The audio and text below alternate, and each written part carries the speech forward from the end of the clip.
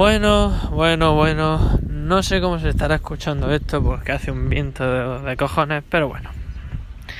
Lo he decidido reactivar otra vez.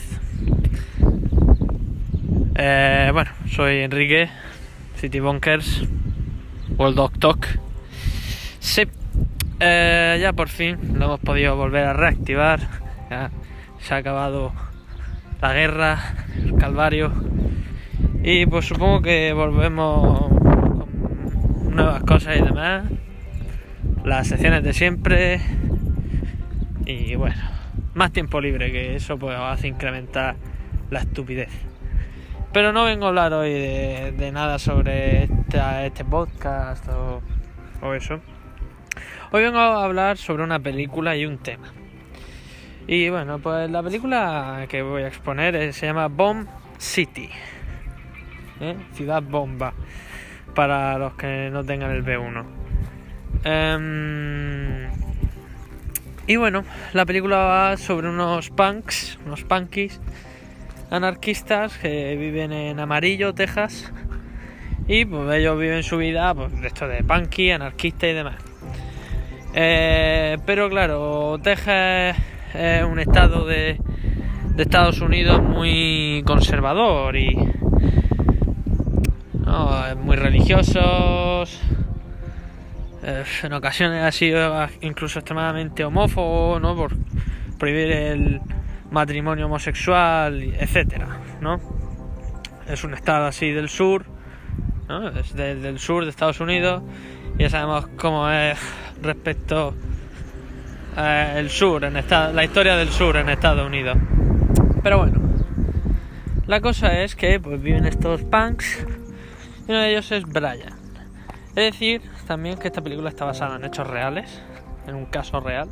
Bueno, yo sintiéndolo mucho voy a decir pues, cómo termina esta película.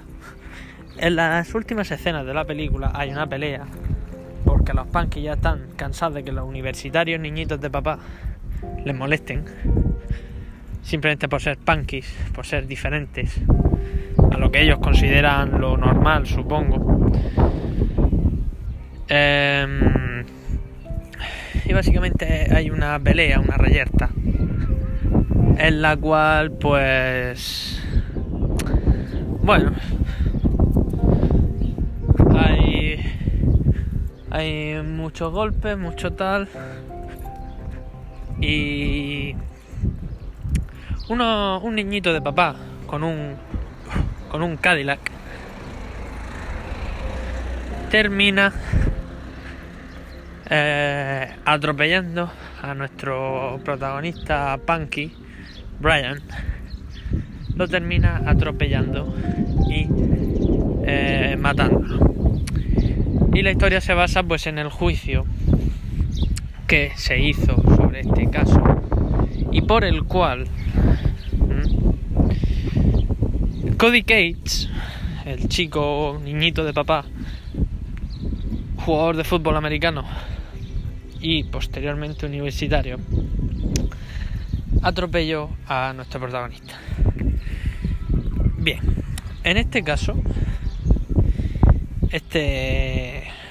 Cody Cates atropelló, por supuesto, y mató a Brian Dennehy, el punky.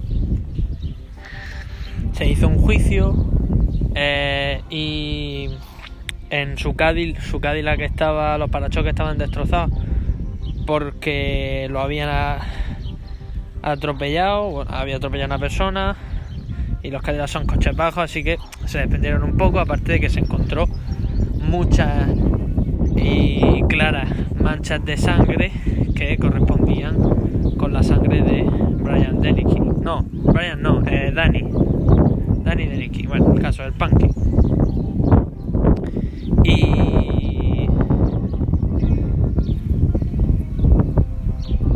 Y las pruebas estaban ahí.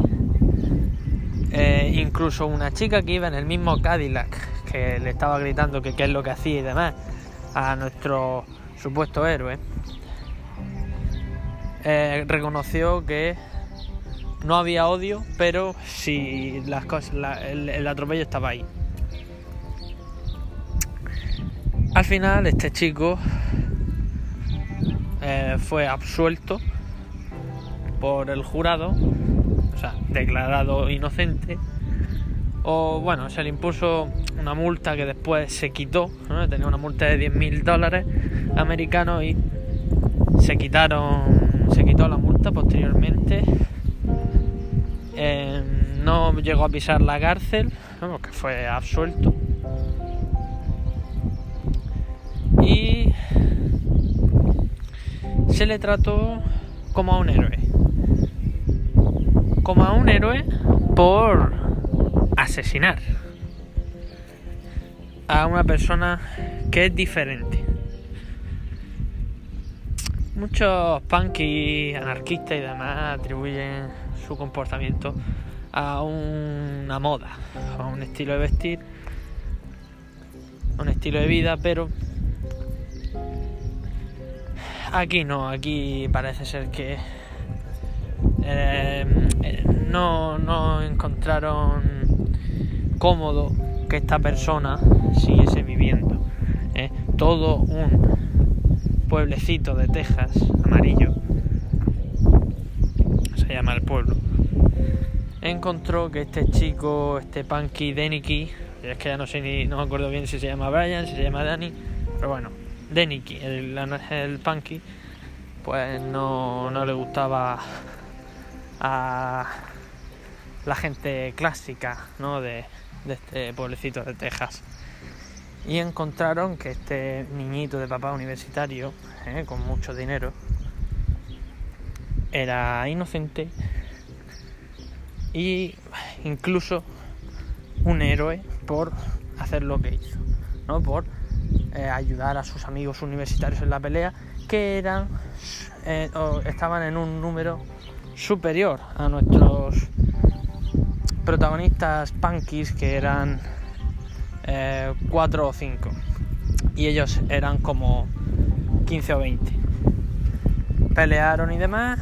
Este chico apareció con el Cadillac y en cuanto encontró a este punky Deniki un poco alejado de la pelea, lo arrolló con su coche. Cuando lo arrolló, el forense declaró que cuando le arrolló estaba consciente. En el momento de arrollarlo estaba consciente, pero el impacto contra el suelo y demás fue tan severo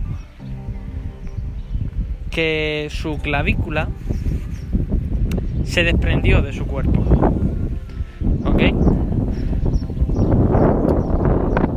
Así que declararon a este chico de Nicky como una persona que merecía morir, ¿no? Un ser humano, porque aquí todo el mundo eran personas, todos eran seres humanos, pero este pequeño jurado de este caso, ¿no? De este juicio en Texas, decidió que merecía morir, simplemente por ser como era.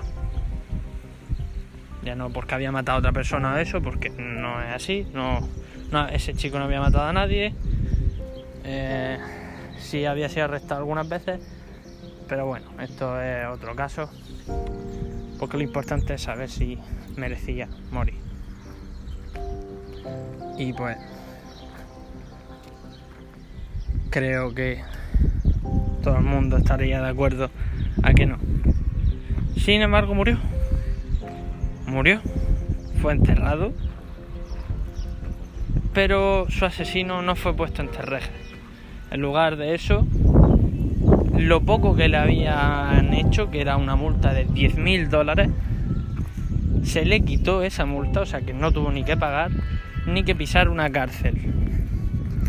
En su lugar se graduó, fue a la universidad y en su gala, ¿no? En su graduación, fue aplaudido. Y bueno, este es otro de los ejemplos tan famosos de desigualdades culturales, raciales, de género, o simplemente por tener otro estilo de vida diferente al tuyo, que por supuesto ha quedado sin esclarecer. Así que supongo que esto ha sido una reactivación interesante, son los 10 minutos y me despido. Adiós.